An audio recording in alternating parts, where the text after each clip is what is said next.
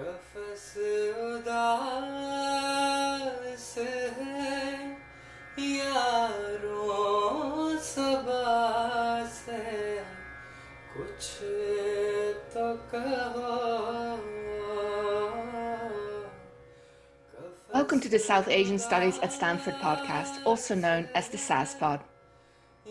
I am Lalita Duparan, Associate यारों Director in the Saba Centre for South से Asia.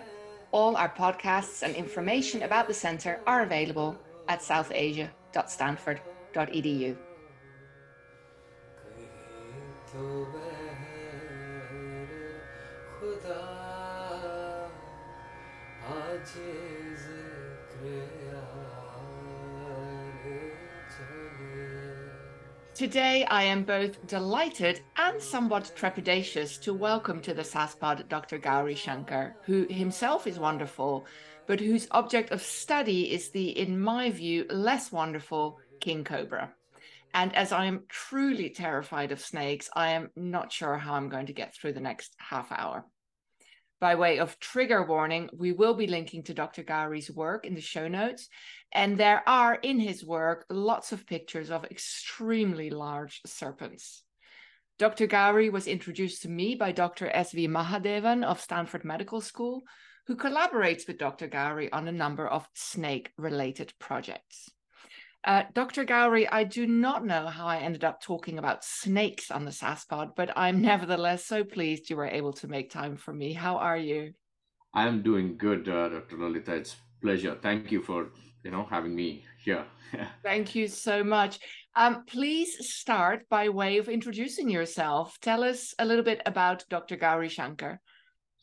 um, I work on one of the longest venomous snake on the planet, a species called king cobra. Right? When I say longest, it can grow up to 4 meters, sometimes 5 meters. But I would say, just like your cats or dogs, it could be a puppy for me because their intention is not to kill us. Though they have a venom which can kill an elephant in 1 or 2 hours or kill 8 people, but their intention is not to kill human beings. So that is what I do. The most interesting thing I think, working with the serpent. I'm a wildlife biologist. I try to look at their behavior, study them, and understand the interaction between the snake and people and come up with a strategy to mitigate human snake conflict. We'll get into how you got into that. Tell us a little bit about where you grew up and whether that involved snakes and then your trajectory of study too. So some of the practical stuff. Sure, I grew up in a city called Bangalore. I know most of them know right now because Yeah. it's also called Silicon Valley. We Yeah. have lots of software companies, name it, we have them, but that wasn't the case 25 years ago when I was in my college or school or 30 years ago. So Bangalore was a small town, sleepy town, and when we built a house in the outskirts, there were lots of snakes, and people were scared and they were killing them, and which I didn't like it. So I wanted to protect them, I wanted to save them. So the only option you have is capture them and release them away from their habitat. So that's what I started doing right from my school days. That's how I started. And when you say school, you mean like when you were a child? How old were you when you caught your Uh, first snake? oh yeah, I was about 14 years or 13, 14 years when I started, when I caught my first snake in my life. And were your parents pro snake? Where did that come from? No, no, my dad was an army, ex-army, so he always wanted me to get into army or navy, air force or something. And no one from my background, and this is 25, 30 years ago, when the profession was like accountant, doctor, or engineer. These are the three professions known to everyone. I So don't think it has changed very much. oh yeah, I know, but I think these days I think it's changed a little bit at least. No, you see a lot of YouTubers and doing other stuff.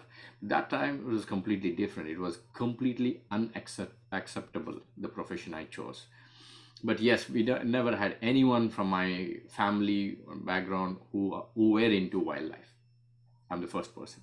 Fascinating. And then, so did you go to study like biology, or what's the trajectory and how did that sit with your family? Yeah, unfortunately, no, I didn't have any advisor at that time. So I did take up economics and accounts and did my college doing accounts and economics. But I always interested in wildlife. I wanted to go into the forest, work with these species, king cobras, or any wildlife for that matter. The later I worked in some of the premier institutions and I had good mentors like Anis Muhammad. They taught me pretty good. And when I say I taught, because it's very difficult when you work with snakes.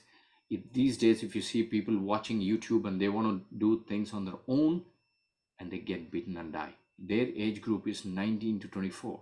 This is the age group where kids, young fellows are dying due to snake bites because they watch us or anybody on YouTube. I never had that chance. So I survived that period without YouTube or Google on my own. Uh-huh. And then you ended up working at the Madras Crocodile Bank, Oh, yes.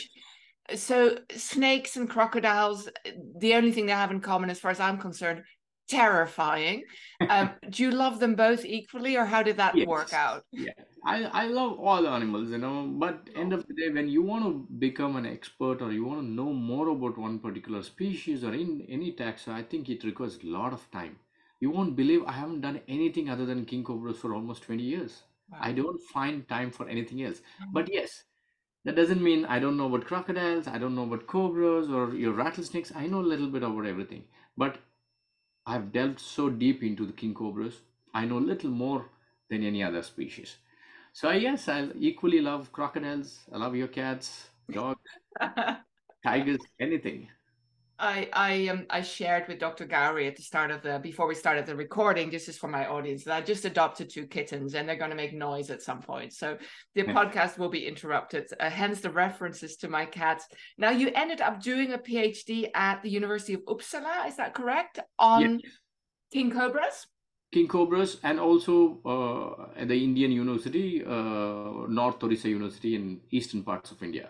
Okay, and so that was a combined PhD. Combined PhD, yes. And what did you find out during the PhD? What was that on?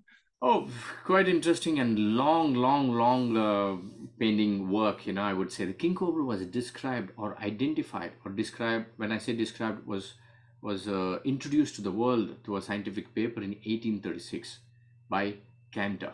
So after that, a lot of herpetologists had a speculation that king cobras living in different islands or different places, habitat might be different species, but no one worked on it. I was fortunate enough, or it's my honor to do this for my PhD. I looked at the genetic variation across the population from India to Philippines and came up with this epic discovery of four species. King cobra is not one species anymore, it's four independent lineages or species, I would say. That is my PhD. And well, congratulations on that discovery. So are they like what makes them different and is what makes them the same? Because they're all called king cobras? Yes, the common name. Yes, an English name would be common. I mean, it's king cobra. What makes them different? Let's say humans and chimpanzees or the Yeah. primate, we have 2 to 3 degrees. I mean, 3% or 4% of genetic differences, right? Yeah. Variation, I would say, right? So that way, when I looked at their molecular work, I collected the samples, extracted the DNA, and did some molecular tests. I figured out these king cobra population, these four, varied anywhere between 1 to 6 percentage genetic variation. So when you can separate yourself from a chimpanzee, which is just 2% variation, I would say there are four different species because Yeah. 6% is a big difference. So that is how you distinguish one population from another. There is one a new technology, that is your genetic work. But the second thing, the old school would be the morphological differences, how different they look. Mm-hmm. Right? King cobra from Western Ghats, India might look completely different from Philippines or Eastern Ghats or a Bornean or Indonesian one. So these are the two school of thoughts I used to identify four different lineages. Now, I know nobody wants to hear this question. It used to annoy me a lot also when I was doing my doctoral work, but why is this important? Yeah, that's good. I'm really sad. I know people, humans would like to know anything which is important to them, they would love to keep it. Anything which is irrelevant or not useful, they want to eradicate or remove it. That's the sad part. But I would like to tell you know, the listeners, that we're all part of the food chain. Human was also part of the food chain. We ate other animals ate us. Somehow, with all the brain development, we have become much, much bigger than any other animal. But unfortunately, we've reached that stage where if it is useful, we are going to keep it. If we're not useful, it'll be eradicated. Okay, let me say king cobras or snakes are important in the ecosystem. They act as one of the biological control on rodents, particularly. For example, in summer, the studies in some parts of India where there's a paper which says about 30 to 40 percentage of food grain is eaten up by rodents. You know, everybody knows how fast a rodent rat population can increase because the kind of breeding system they have. If Mm-hmm. we don't have snakes which can go deep into their burrows and feed on the entire family of rodent and control the rodent population, I'm sure we would lose our food grains to these rats, and we're going to starve and die. So snakes play a very important role in controlling the rodent population. This is I've never thought of that. Also, it explains the shape of the snake because they can go into. Exactly. Yes. Okay. So Yeah. next time I have a bagel, I will thank a snake for allowing the grain to exist. That's it. I love that. Yeah. What about the fact that there's four types of king cobra? Why is that important? Oh, that's good. So let's say they're in the different places. For example, let's say we have anti-venom. Mm-hmm. If you get bitten by snakes, so we live with that. We have to coexist with it. We cannot remove them from the planet because they've been here for hundreds of millions of years.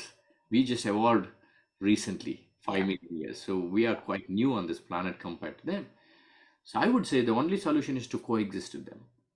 While coexisting, there are conflicts where we kill them, they also kill us, but there's conflict. Mm-hmm. So if we want to know, there's a king cobra antivenom, let's say an antidote for a snake bite. So we do have antivenom for Thai king cobra. We recently, or we figured out that Thai antivenom doesn't work on Indian population. It Uh-huh. did not work on a population of king cobras living on Philippine Islands or Andaman Islands. So that can be a problem. So I would say until we know the fundamental whether they're different species, then the next project will be look at the venom variation, have specific anti venom for specific population. Understood. Okay, so that's why we need to know. Now I We need to understand know. that the interest in antivenom came from quite a personal experience of yours. Do you Yes. want to share that story with my Yeah. audience? Yes, so though I knew the antivenom produced in Thailand doesn't work on Indian king cobra, I still, the love of the species, I do rescues. I've rescued close to 400 king cobras every year. On an average, 25 to 30 king cobras are rescued. When I say rescued, it's a distress situation. There's a king cobra at somebody's house. You have to capture them and release it. Otherwise, they have to kill it, which I don't like it. Yeah. Well, one of the rescues, I got bitten by the king cobra. Oh. And the sad part is, we, the Indian population of king cobras, we don't have antivenom. So the only antivenom I had, the stock was from Thailand, which I tried using it, but it didn't work. It doesn't work because Mm-hmm. populations are different, venoms are different. So I almost died. Luckily, like I always say, the king cobras don't want to kill us. Their intention is not to kill us, right? He gave me a very, very small scratch, just a scratch. So very less venom was injected in my body, which wasn't enough to kill me. But still, it put me in a hospital for almost 3 days, and the post-bite trauma or symptoms went on for almost 15-20 days. I suffered a lot. But you would be surprised. Immediately after the hospital, I was supposed to go home, but I went straight for another rescue. So I didn't even go home and lie down on my bed. After the bite, after 3 days, went and caught one more rescue and did one more rescue, released the snake, went back, and then slept on my bed. So that was my personal experience. So When was this? this was about almost 15, 16 years ago when I was when you quite were younger. young and stupid, I would say. Yeah, I do have to. I wouldn't use that word, but I do have to speak very, ask you very respectfully. Like you were actually bitten, you suffered, and you went back. What's the matter with you? I know. People ask me this question, but no, I think I love this animal. I love to spend time with them. I don't blame this animal. The king cobra doesn't know that I'm here to save the snake. Save him.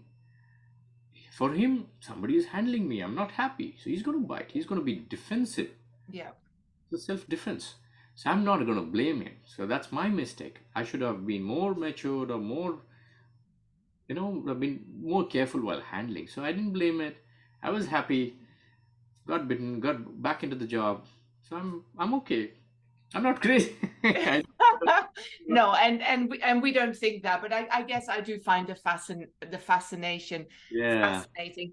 Um, I know that there's an idea in many parts of the world of snakes as having a kind of a spiritual power. People feel a spiritual connection to snakes. There's many within South Asian mythologies. There's lots of stories around snakes. Do you connect to those? Do you feel a spiritual power? Is it much more kind of earthly? Yeah, I think more earthly or more, in with the nature, Maybe I was a tribe or, lived in the forest for a long time. The modern world would have changed, which I didn't like it. So I want to go back to the roots, live with them in the forest and connect with them. But spiritually, I mean, the cultural aspect in India, particularly, we have so many positive, myths, I would say. Myths Mhm. can be positive and negative. For example, in our place, people don't kill king cobras. They consider them as one of their ancestors and a positive belief, I would say. If the king cobra goes through their property that year, they're going to have a bumper crop, a price. So that's like a positive thing. If there's a king cobra in their house, they're going to kill them. They're not going to kill them. They're going to wait for me to come. If I tell them I'm in a Bangalore city, I'm going to take about 8 hours to reach, they will wait. Mm. They lock the doors. They will go sleep. And if it's overnight, they're going to sleep in their relative's house, but they'll never disturb the snake. That's the kind of reverence they have towards the species. So that helps a lot in conserving this magnificent. Amazing. That's amazing. And do you think there's a practical component that if you know there's a king cobra around, that the rodent population will be? Is there a connection there with the crop, the bumper crop? Exactly. I some of the old generation definitely know the importance of the king cobras, but the so-called educated kids or a younger generation is losing that touch. That is where I try to reach out to the local people and tell them, look, if you're scared of other venomous snakes which are going to kill you, then it's better to have one king cobra because king cobras are snake eaters.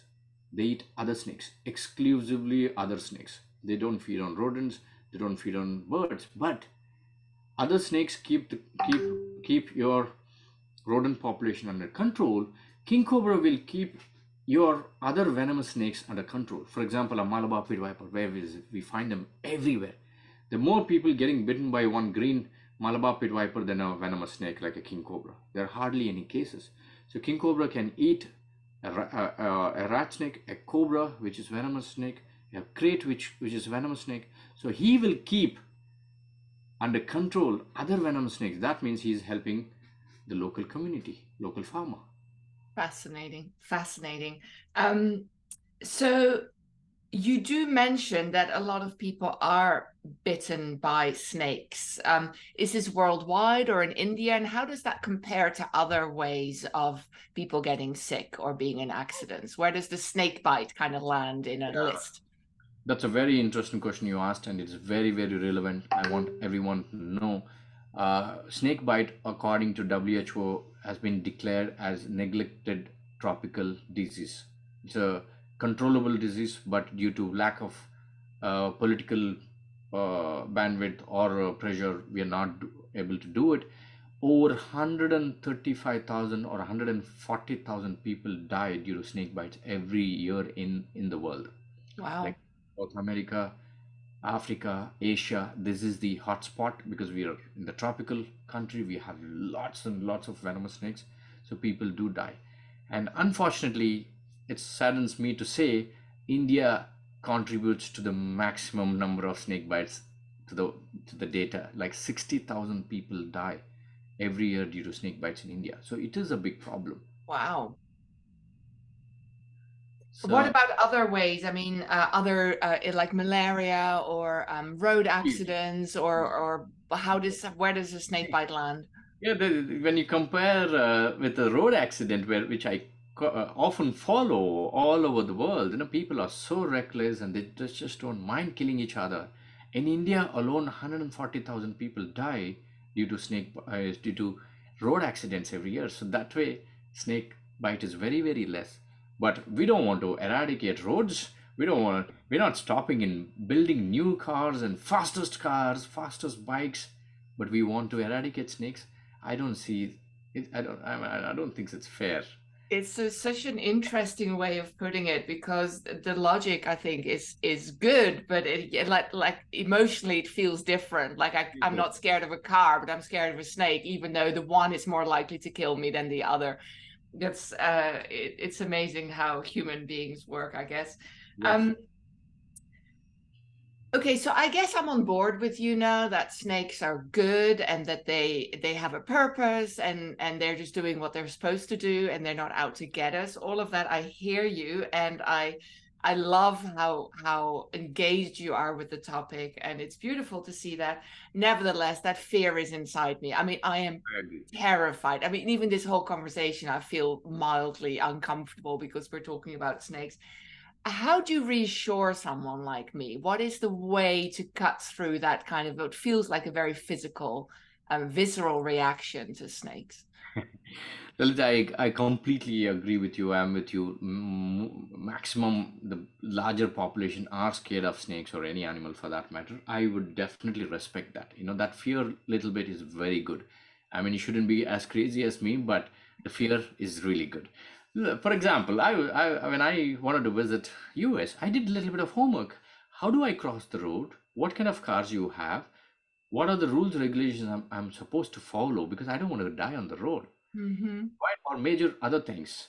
So similarly, when you live in a place where you have to share your space with other snakes or any dangerous animals, I would suggest to do your homework or you learn about the animals with whom you have to coexist. That's all simple. Learn about the venomous snakes you have, what are their behavior, what makes you in that situation, puts you in that situation where you will have an encounter with them. Clear those stuff. For example, if I live in a place in tropical countries or particularly in India, we have very open kitchen and open dining. We eat, we sometimes we just throw the leftover food outside in the villages, which is not good. That attracts rats. Rats will bring the snakes into your rooms. Mm. After you go to bed, rats are everywhere in your house. They're foraging, looking for food in your kitchen, bedroom, wherever you're stored. So that brings the snake into your bedroom. So I would suggest keep the rats away. Don't provide shelter and food. When I say shelter, keep your garage clean, keep your garden clean, make sure you have enough pathway when you're walking, make sure there is not a rattlesnake or any animal, venomous animal sleeping right next to your path or your steps or your garage. Keep everything clean. That's it. Don't provide food and shelter. If you keep these things away, for that you need to understand the animal first. Yeah. Like I said, Yeah. Wow. rodents and shelter. That's it. So I love to go hiking, but there are a lot of rattlesnakes in California. And so I'm always very nervous because sometimes the paths can be quite overgrown, even though the paths are there. So how does one safely go hiking when there are rattlesnakes around? Perfect. So this is the first part where you don't want them in your comfortable zone. That is your home. That's Yeah. what I managed to cover. The second one, you want to explore. Now you are entering into their home. Ah, yes. You are stepping into their home. How you Yes. avoid, they will also have their own ways to avoid. If they know you're coming in their path, they're going to move away. The first thing they're going to do is to move away. Second thing, if the snake is still there and he couldn't move, he's going to think you didn't spot him because they depend on camouflage and they're going to quietly sit there. Beyond that, if you cross the line, if you think you're too close, he's going to give you enough warning signal. Like a rattlesnake, rattles are really good. Please do not put headphones, don't listen to sound, I mean music when you're walking in the forest. You have to be very, very cautious. You have to have complete both your eyes focused, ears open, so that you don't make any mistake, because you are in their house. Second thing, if you're walking in the night, I would definitely request you to have a flashlight with you. And of course, having a stick in your hand and making a lot of noise, the vibration definitely will make the snake move away. And long boots, shoes completely covered, and a good jean or a trouser or pant which is a little thick, I would suggest. And a full arm shirt would definitely help you. That's all you need to do. Fantastic. I love this very practical advice, and I feel so reassured. Um, I want to ask you about the work that you did with Dr. Mahadevan. He's in Stanford Medical School. He introduced me to you. He said, Lalit, you've got to talk to Dr. Gowri. We're working together on snakes. I said, oh, no. But Dr. Maha will convince anyone of anything because he's wonderful that way. What project are you working on with Dr. Mahadevan? That's interesting. So I know our audience would connect this. See, looking at, I want to understand the species and the people, how they interact, and how could we mitigate the problem, human snake conflict. So for that, yes, I can talk to people and tell them, guys, do this, this, this. People are going to listen. The second thing is to understand the species, understand that particular animal, a snake, how, what is their home range, how far they move, how do they interact with people, why do they go into people's house, or why do they sleep at a particular point where they bite people. So to understand this, I need to track them, because snakes are very, very secretive animals. You can't track them, you can't spot them in the wild. They are well camouflaged. So the only way is to put a transmitter. That is where Professor Mahadevan comes in action. He's a doctor, of course, he's a human doctor. I do have a veterinarian, but having him by our side with all his knowledge, with the medical part, helps us a lot. So he helps us in bringing the transmitters and receivers from US and Canada, and he sits right next to us. He monitors our snakes, anesthesia and everything is so perfect. He's really good with all these things. His knowledge, his information is a great support for us. So that's the project. We are working on a species called Malabar pit viper. Like I mentioned, this species bites more people than a king cobra or a cobra in our part. So we are trying to learn about this species through radio telemetry project, a transmitter which is fixed into the snake, and we track them using a receiver. And what are you learning from this, or is it too soon to say? Yeah, it's too soon to say, but we had really interesting. We know where exactly they live. In monsoon, they go up the canopy. In summer, they come down, and they are found very close to our kitchen and dining hall. And we are trying to understand where exactly they settle down in the night and the day. Later, we want to work this some of the species which live very close to village settlement, and then that is the next year, coming year project. Now that we understood a little bit about them in the forest, now we'll move our study site to a village to see the interaction between humans and snakes. So we got pretty good interesting. Yeah, it's too soon. We haven't analyzed our data yet. Sure. And I'm sure Dr. Maha works in emergency medicine, and so he must see a lot of people that have been bitten by snakes. So he has a real interest in learning how to avoid that, by the sounds of it. Exactly. So when he comes, we do go take him to some of the snake bite victims who survived, and they're still alive to tell us the story. And I think it helps him a lot to an understanding the human part of it. For sure, for sure. Wow, this is so fascinating. I understand you have of course, our audience can't see that, but we have a beautiful background of what looks like a tropical rainforest. I understand that you're trying to build, or you are building, a king cobra sanctuary. Can you tell us a little bit about that? Yeah, I live in a beautiful place right in the middle of the forest, about 4 kilometers from the main road. I mean, that's the closest road you'll find, and closest town would be 25 to 30 kilometers. So quite away from human habitation, and we don't have neighbors, just the research station, and our students will live there and follow the snakes day in, day out, we are in the nature, with the nature. And uh, yeah, it's a beautiful place. And uh, it's in is it near Bangalore where you grew yes. up? Yeah, we are about 400 kilometers from Bangalore city, in the central Western Ghats in Karnataka state. That is where Okay. the hill station is. And not only snakes, we also look at other taxa. It's a field station where students can come up with their projects, PhD or master project. They can stay there, do their field work, do the analysis, and head back to their universities. So it's a complete field station equipped with basic amenities like cottages, kitchen, dining hall, and yes, you'll be surprised we have internet there. Okay, now it's become more appealing, I have to admit. Oh, it's a beautiful place for anybody can come. You don't, I mean, you can be part of a research team, but if you don't want to, you can come, relax, have a cup of coffee at the in the dining hall, and you'll see about 30, 40 species of birds using your binocs, have a long lens. You don't need to go anywhere. It sounds amazing. And so the king, you will the King Cobra sanctuary be there? And is it a sanctuary for the snakes that you rescued, or as a part of research, or both? That's good. Yeah, that's the point I forgot. Yes, this is a dream of one of my mentor, I would say Romulus Whittaker. When we started the research in this place. So we always dreamt about having complete a big chunk of forest dedicated for the conservation of king cobras. So my dream is to establish or come up with this idea, have a nice big chunk of forest just for king cobras. But when I say king cobras, Lalita, it's king cobra is a apex predator among snakes, right? So king cobras feed on other 30 or 40 species of snakes in that habitat, and these 40 species feed on about 60 species or 40 species of amphibians. If you see the food chain, king cobra is the apex predator.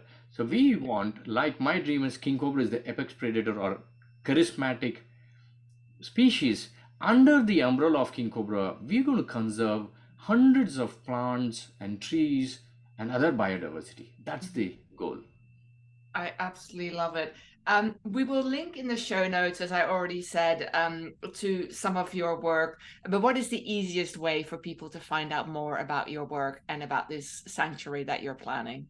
Yeah, please follow. After my PhD, even I'm on my social media network. Till then, I was really very reluctant and didn't know how to do it. But looks like this is the only way to reach out larger audience. Mhm. So, Kalinga Center for Rainforest Ecology, which is our organization, the Kalinga Foundation, and Gowri Shankar, we three we have our social media platforms like Instagram, Facebook, and YouTube, and our website, which you're going to provide. Please link and follow us and see every day how what we do, how we follow these snakes, and the wonderful work done by our team.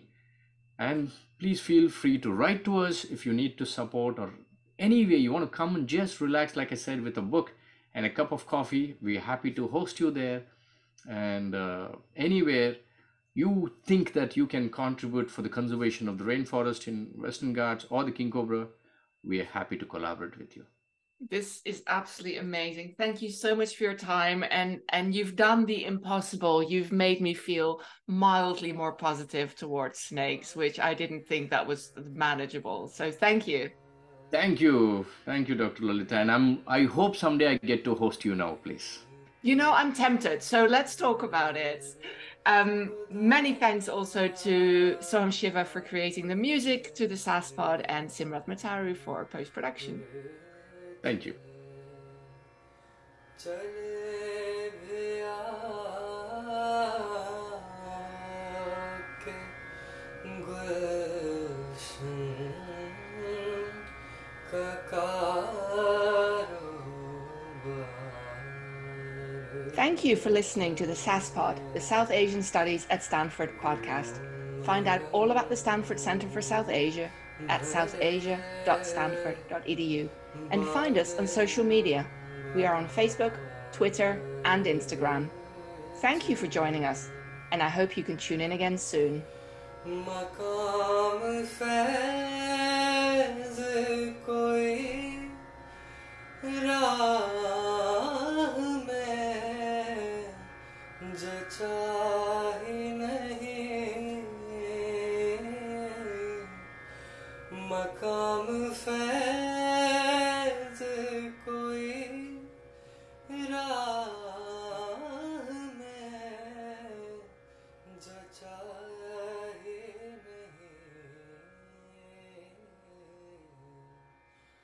जो कुएं